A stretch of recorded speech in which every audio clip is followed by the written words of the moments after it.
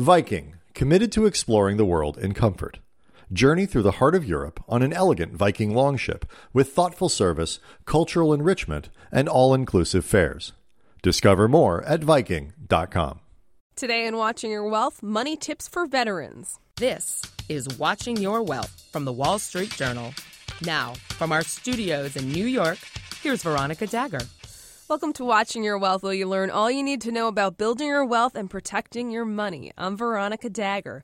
Doug McCormick is a former active duty Army officer and author of the book Family Inc., Using Business Principles to Maximize Your Family's Wealth. Welcome, Doug. Thank you very much. Glad to be here, Veronica. Glad to have you. So, Doug, first, what's the difference, real briefly, about veterans' financial planning compared to, say, a civilian's? I'm sure there's a lot of differences, but is there a few key things? Well, I think it's just acknowledging the differences in the population. The first is almost 85% of veterans will make a mid-career transition. And when they make that transition, they have a different financial profile, different skill profile, and often a different risk profile.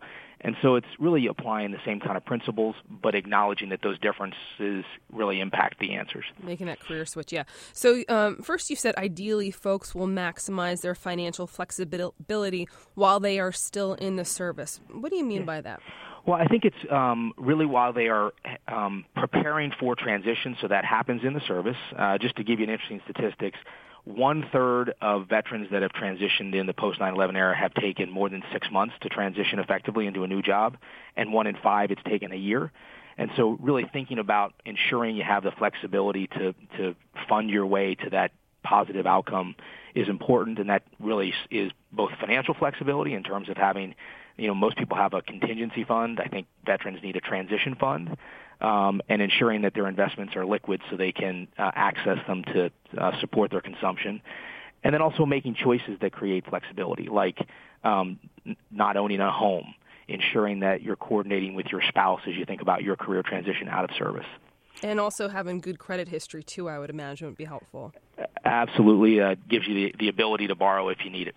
Now you said there are some unique assets veterans have. Tell us about those and how we can maximize those. Yeah, I think, veterans come out of service and they have some unique assets. One is the GI Bill. If you were going to replicate the GI Bill, that's in many cases more than $50,000 worth of value.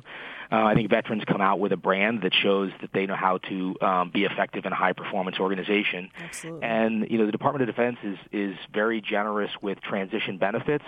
Things like the Transition Assistance Program, resume writing support, government contracting preferences. And so it's really about combining all of those assets in an effective transition plan that ensures that you get not only a job, but a job commensurate with your skills and the opportunity that you're seeking. You know what's available to you. In terms of career management, because it seems like such a big part of this, what advice do you have? Because you've done this yourself. Yeah, I think first of all, veterans need to realize that it really is a transition. They need to learn the language of business. I think veterans, in many cases to a fault, are not self-promotional enough, and we always put team and mission first. And while that's important in the business community, there's a real need to effectively articulate what you can bring to the organization.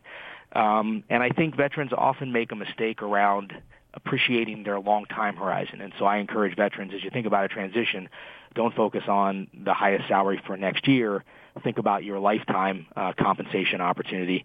And then the last is, their veteran experience or their active duty service experience. They're used to the government investing in developing their skills. When you get out of service, you need to do that for yourself, and so be prepared to send yourself back to school or continue to invest in developing skills to stay current. That's a great point, and maybe you get a mentor, someone who's been in the sort of civil arena for a while, and that person kind of can teach you the ropes a bit or teach you the lingo. What about other financial resources? Because I know when you're in the military does a really good job about helping taking care of your health care and things like the pension, but when you're out of the military, you no longer have some of those supports. So what are some of the things folks have to learn once they're out? Well, I think to your point, the Army and the Navy do a great job of taking care of you while you're in service. The unfortunate consequence of that in many cases is you don't have the same well-developed financial skills when you get out, and you're not used to managing healthcare insurance or defined benefit programs and tax filings. So first of all, it's understanding that you may not have exposure to some of those tools and getting exposure. And once you've done that and you've successfully transitioned to a career that's relatively stable, then I believe most of your needs are very similar to all Americans. And my two big points of advice are generally focus on investments in yourself in terms of your career and entrepreneurship and equities with a long-term time horizon. And don't forget the objective is long-term after-tax, after-inflation returns, not what did I make in the market this year. Right, and keeping those fees down, indeed. Any last tips? You said to think like an entrepreneur. What should we be thinking about when it comes to that? Well, I think all Americans, but veterans in particular, most of their wealth is in their labor capital or their labor assets. And so to think like an entrepreneur where you're in the marketplace selling that labor, I think that's a really valuable framework to take into the market. And then I think really appreciating the opportunity to build a professional network. Veterans, because of their frequent moves while active service, often don't have a well-developed professional network. So I think that's an important element of the transition.